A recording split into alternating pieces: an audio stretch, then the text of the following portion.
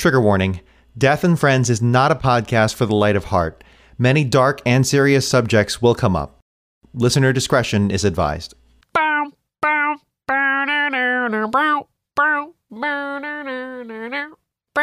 Okay, well, this is happening for some reason. These little town blues. Oh, God. You know what, Dom? Just go ahead and do your thing, bud. She doesn't even know the lyrics. If I get murdered there, I could get murdered anywhere. It's up to you, New York. Dom, just play the song. New York.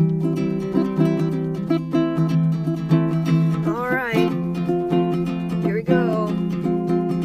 Death comes for us all. You might as well make it your friend. Your friend. With us on Death and Friends.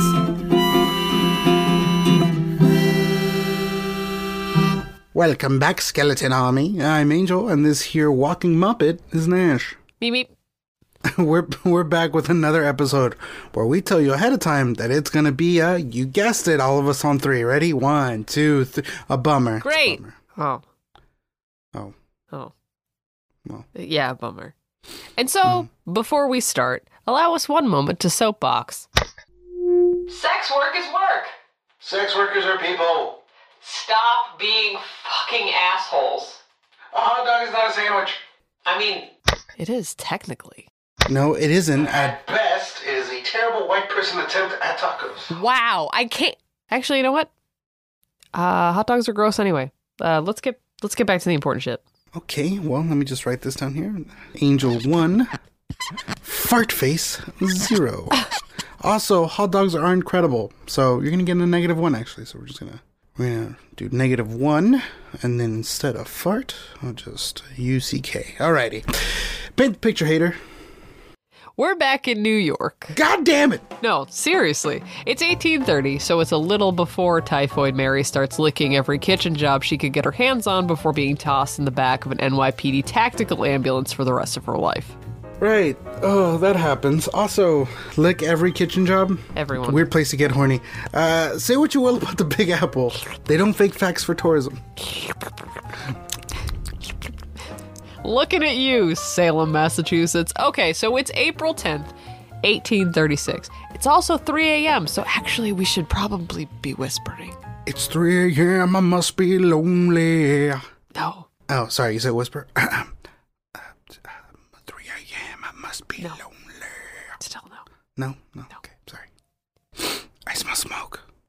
Shh. We're in a fancy-ass brothel, and the brothel owner, a nice lady called Rosina Townsend, is checking on all her girls. She thought she heard someone try to go out the locked front door a little while ago, and she's like, that's weird. We had overnight policies in this place. If you got to leave, your girl has to let you out.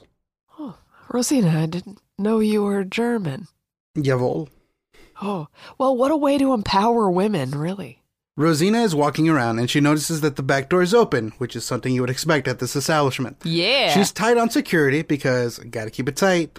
No, in all seriousness, she does keep it tight on security because, you know, she is protecting a bunch of women in 1830s New York. So she gives it a sec, thinking some dude probably popped out for a little midnight garden watering, if you know what I mean. A piss under the stars. Come to Fall River, Massachusetts, and take a piss under the stars. And when a few minutes pass and no one comes back in, she's like, Phantasmas? Oh, I thought you were German. So I don't know the German word for ghosts. It's Phantasmas, you just say it with a German accent. Und Phantasma? Scheiße. So she starts checking on the rooms, and she makes it upstairs. She opens the door, and smoke pours out into the hallway. She leaves, shouting fire, which is both the correct thing to do and a very accurate assessment of the situation. Yes, she wasn't in a theater, so it was okay then. Great job, Rosina, though. You did it.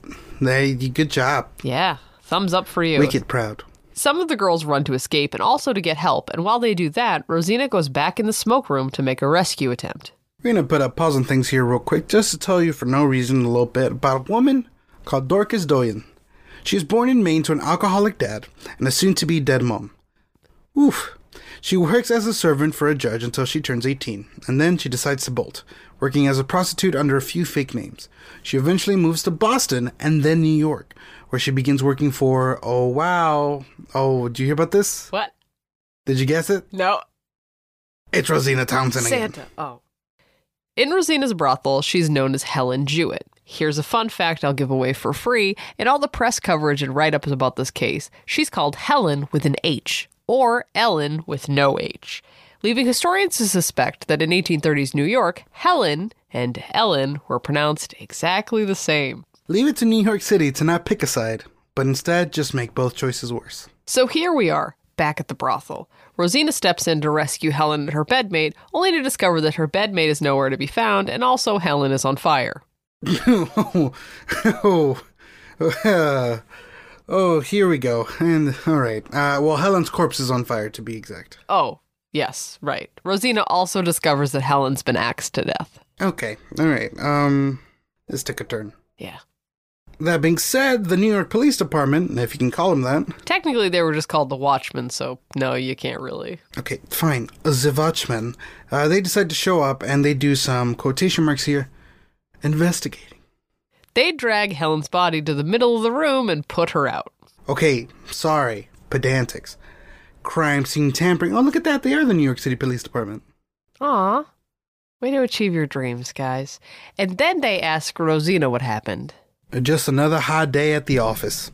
Rosina walks them through the someone tried to leave part, and also adds that Helen gave instruction earlier in the night that her normal client, a man called Bill Easy, was not to be admitted. Instead, another regular called Frank Rivers. Oh my god, with these names again. So do these white guys come like in a box set or something? Like, what's going on here? They sound like G.I. Joe characters. Like a crayon, 64-bit with like a sharpener in the back. There you go. It's not his real name. His real name is worse. It's worse than that? It's worse. The police track down... It's worse. It's worse. It's worse. It's worse. It's worse. Angel, it's worse. It's worse. It's worse. Dom, do you hear this? It's worse. Jesus. The police track down Frank Rivers by asking one of the other dudes at the brothel if they know him, and that guy, who apparently had never heard of bros before hoes before, gives Frank's work address. He just has that? Yeah, in his pocket. He just had that? He just had that ready to go? Yeah, it was just in his pocket, you know, mutually assured destruction and whatnot. There's no HR in this brothel. So the Watchmen pop off quickly at Frank's work, and they're like, hey, quick question.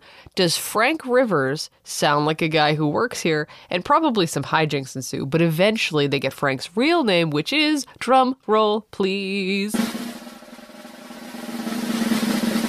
Richard Okay. Parmalee. What? Parmalee Huh? Robinson. Wait. His name is Richard Parmalee Robinson, you guys. Oh, okay. Well, at least we understand why he thought Frank Rivers was a cool name. So the cops were like, hey, Richard, what's up? Good morning. Could you do us a favor and come check something out for a hot second? Definitely not related to murder at all. Just super quick here. Here's the part of the movie where there's a freeze frame for old Dick Cheese Robinson. First, he's 19 years old. His daddy's a Connecticut state legislator and a fucking landlord, because of course he is. And guess who else works at the same place?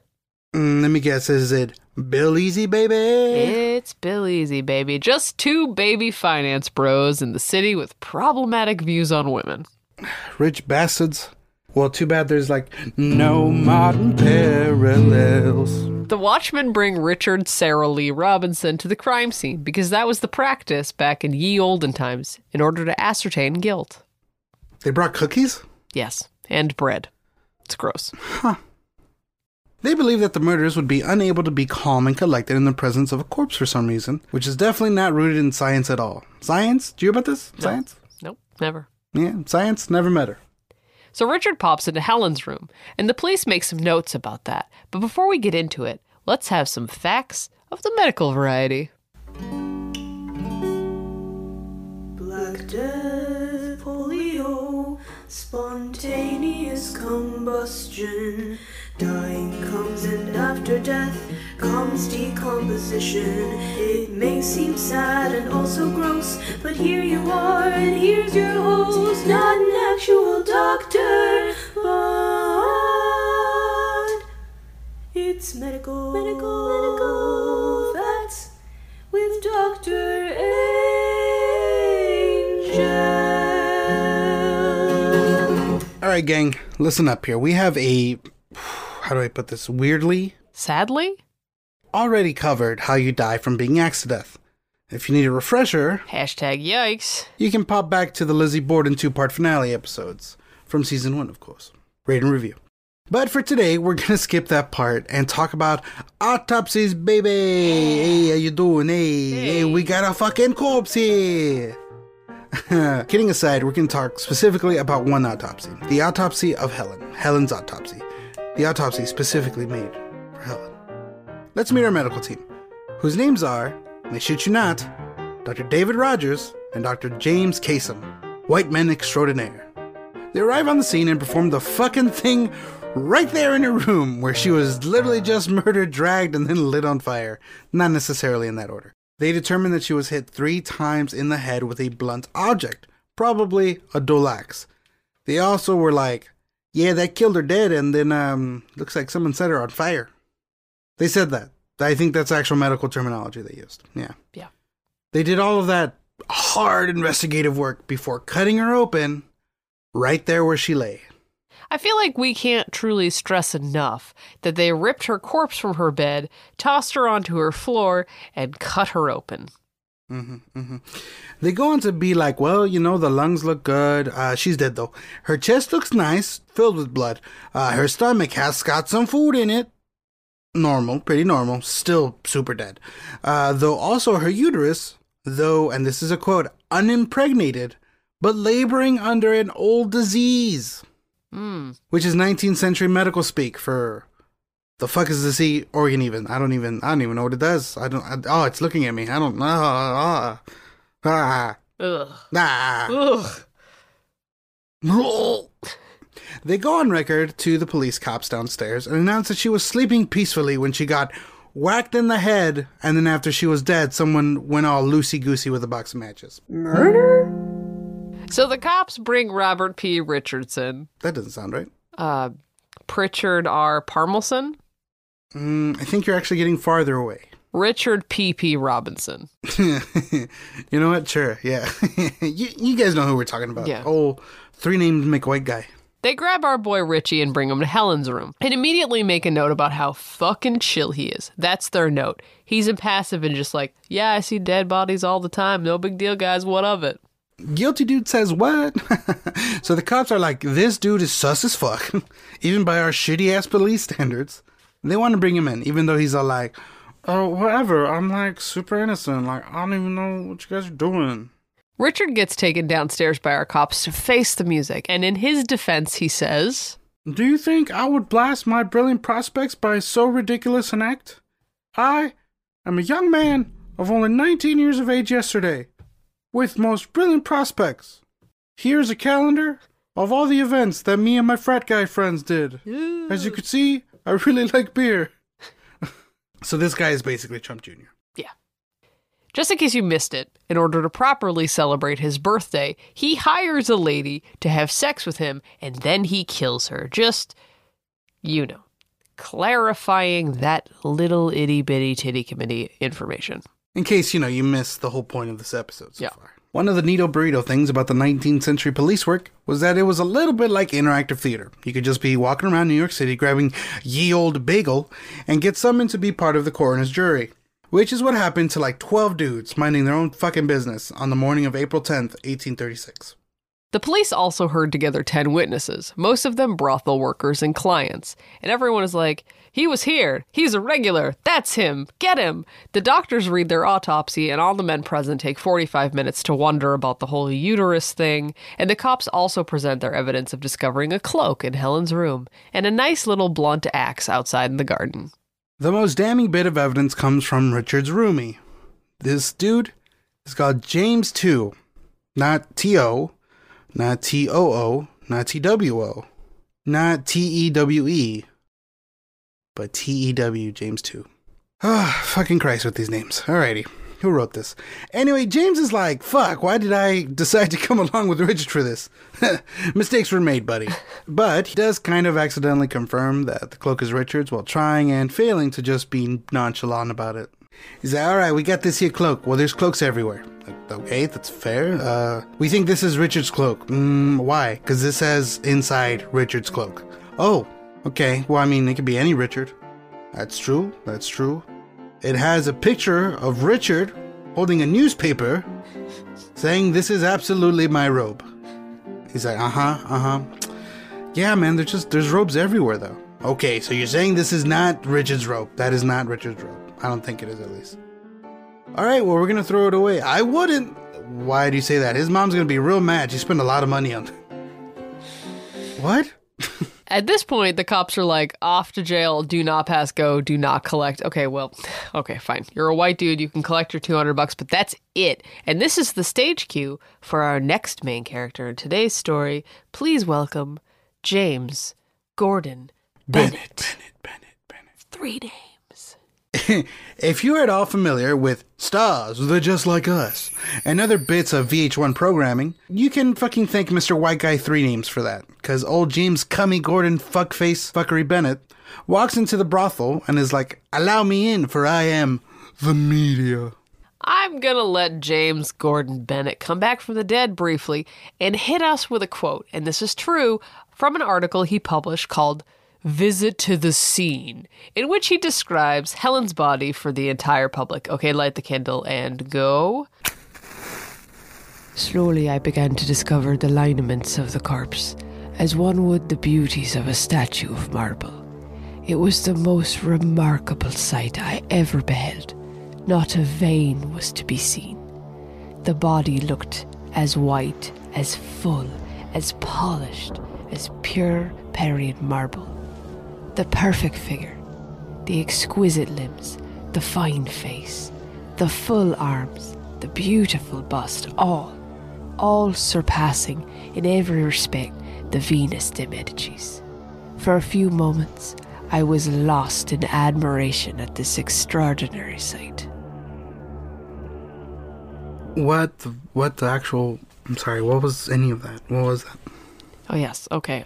Yep. Right. Fuck off. Okay. We are absolutely done with that horseshit. Bye. Yeah, back to hell with you. Go away. Hang on. God damn it. Sorry. Let me send this email real quick. No return policies available. Yeah, turns out the underworld doesn't want him either. Shit. Jeez. It's worth mentioning that this is very much a choice by Bennett. He clearly had eyes that worked at the time, so there's no way he missed the gaping incision of the autopsy, which probably made Helen look not so bueno. Also, like, half her face was burnt, if you could even discern a face, because it was also hacked up. So, lots of choices were made here, is what we're trying to say. And just to clarify, that's a real fucking quote, by the way. He goes on to describe her room, and he focuses on her small library, which had a lot of what he implies are highbrow books that he didn't expect to find there for what are probably incredibly sexist and capitalist reasons. And he also compliments her wardrobe, like she wasn't earning a fucking paycheck by her goddamn self. He sums it all up with, She was a remarkable character and has come to a remarkable end. Jesus fucking Christ, get out of here! God damn it! Never! Nah. Okay, holy shit. God, this guy was a piece of shit. Unfortunately for basically everyone, that narrative catches like Helen's bedsheets. Jesus, Nash. Oh, I'm sorry, he's leaking. And every paper in New York is hashtag obsessed. Intentional murders weren't super common in the 1830s. Excuse me, intentional murders? The fuck is this? And it's the first time sex and sexuality are being explicitly referred to in all manners of society, as the murder is making its way even to the sixpenny papers.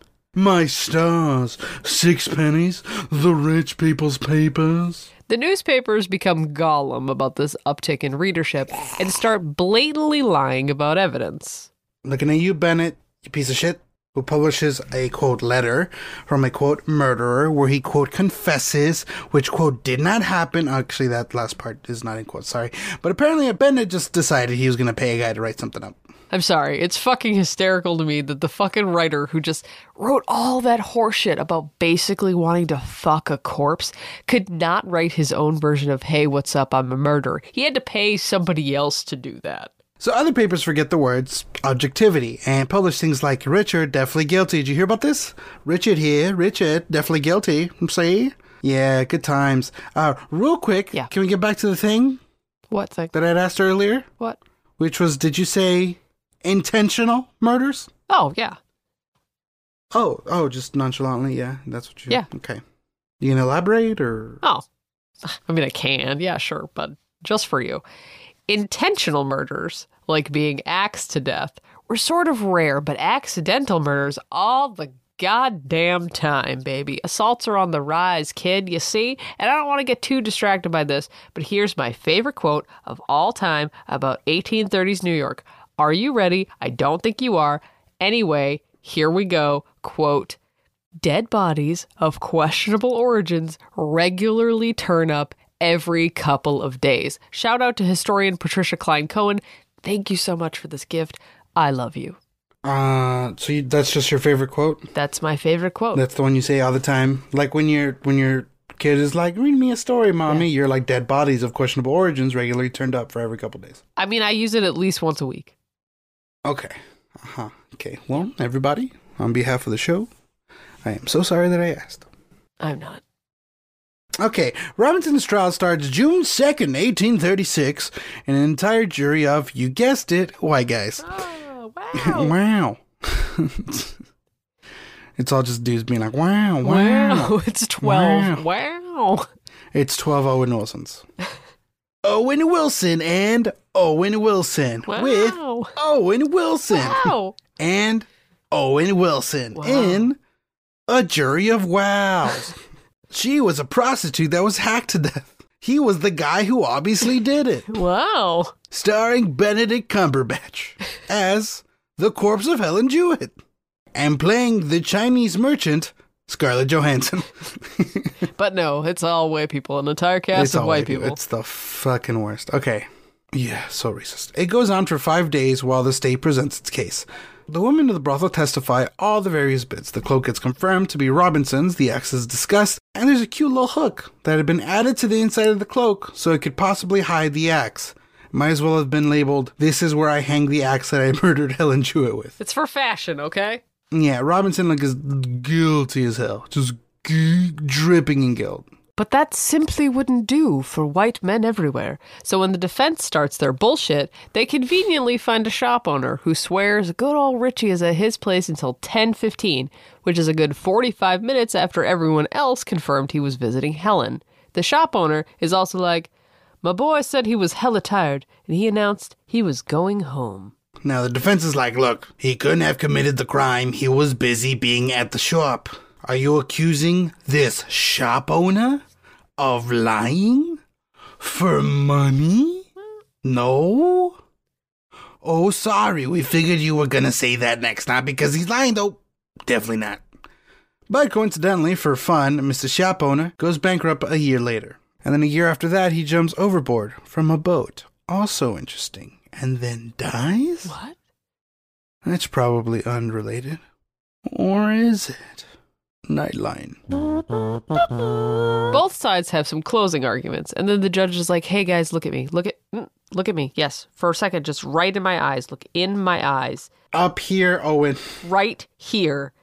You can weight the testimony of the people on the stand by their social standing in society. Just, Gregory, look at me.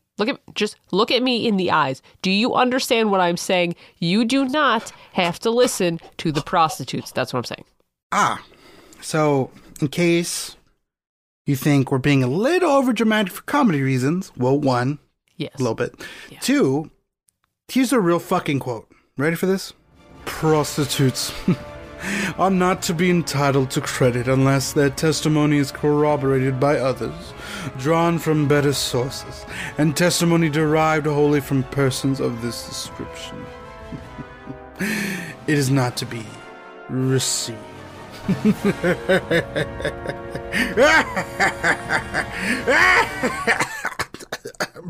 The fucking like court stenographer is like, how do I write all of that laughter? Toot. Just laughing. Laughing? Evil laughter? Ooh.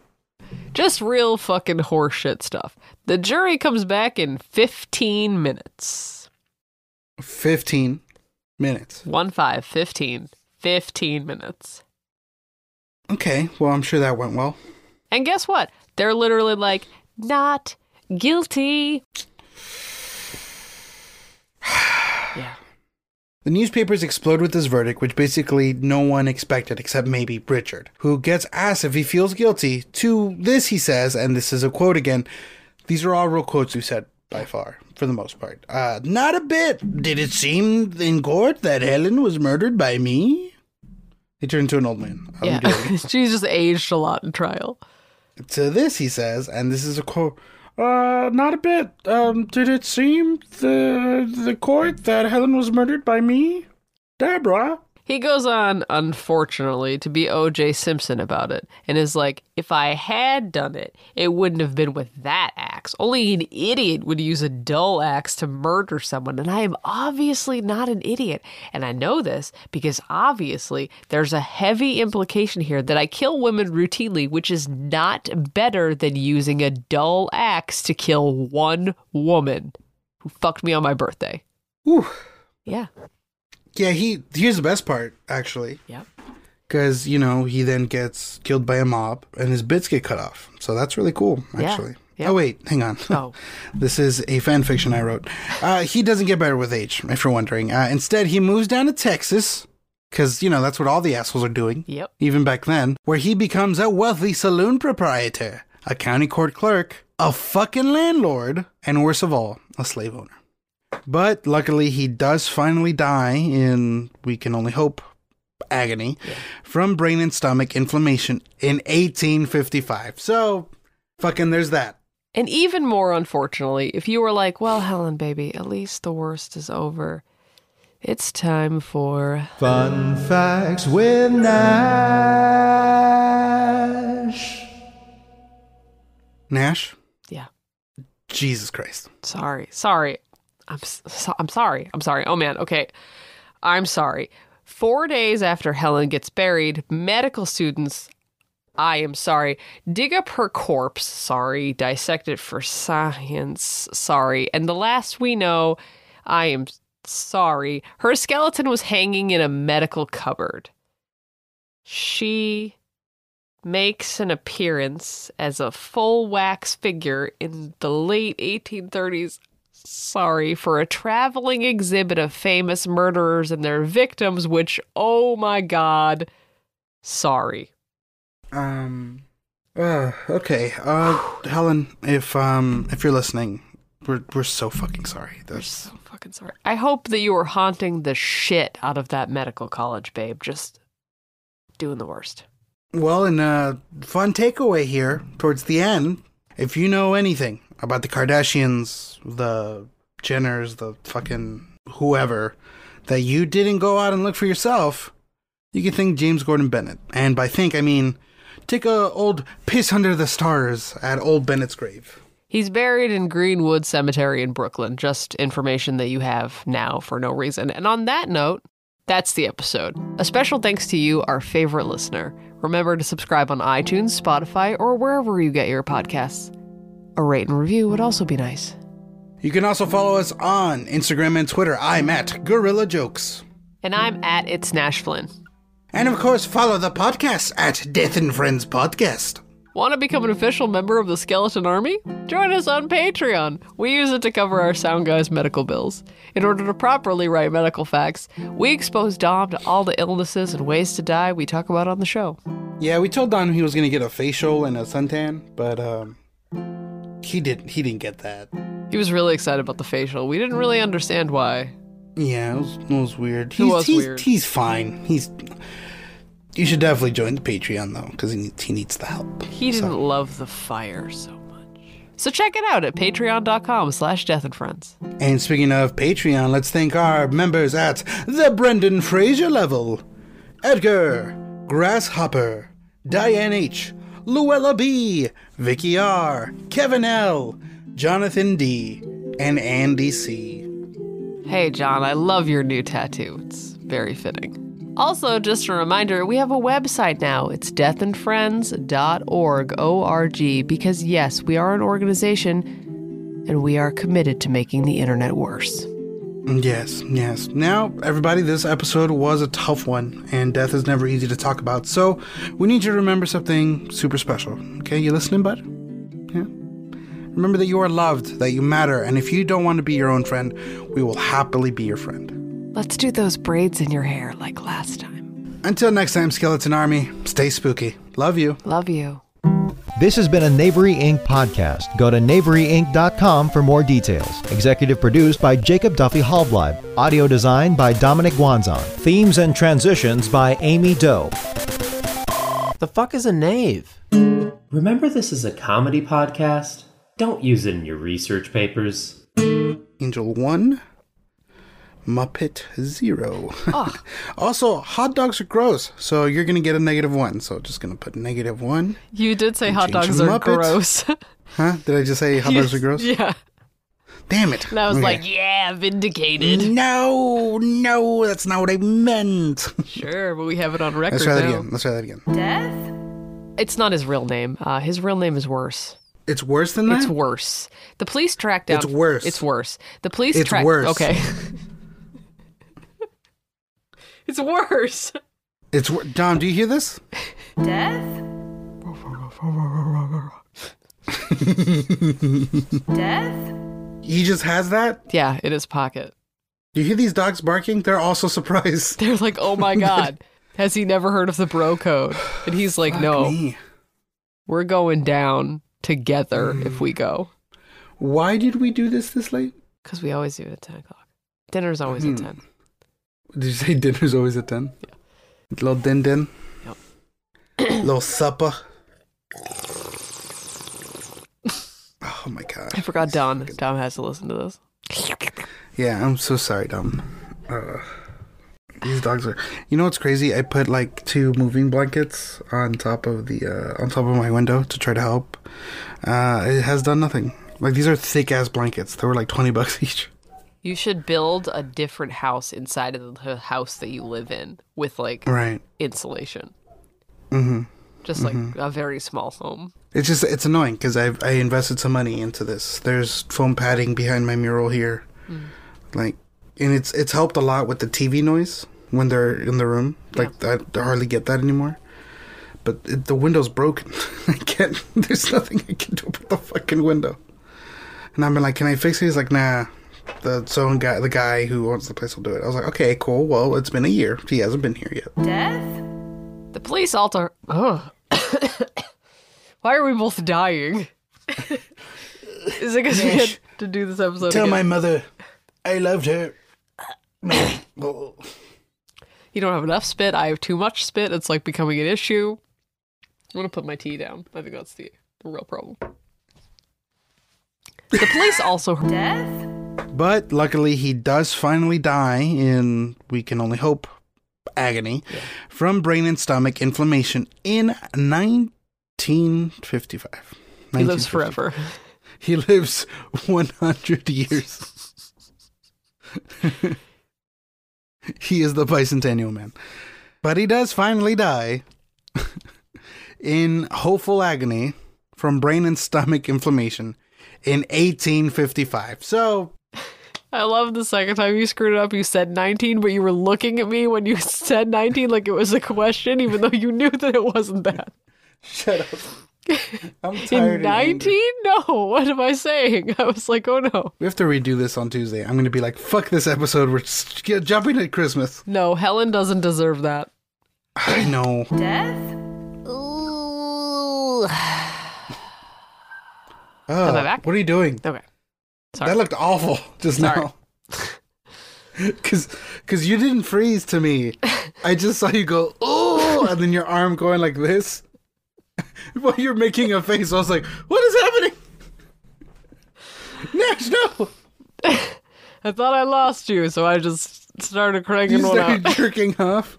Just whipped out your giant penis? Thought I That had a was so minute, gross. you know? Dude, like straight up. You were like, oh! and just like, you like... Like, it was really gross. I was like, what are you doing? I was like, no, stop it. No! Oh, God. That's hilarious. Oh, I got flashbacks to that stupid Smosh video. Ah. Death? Sorry, Tom.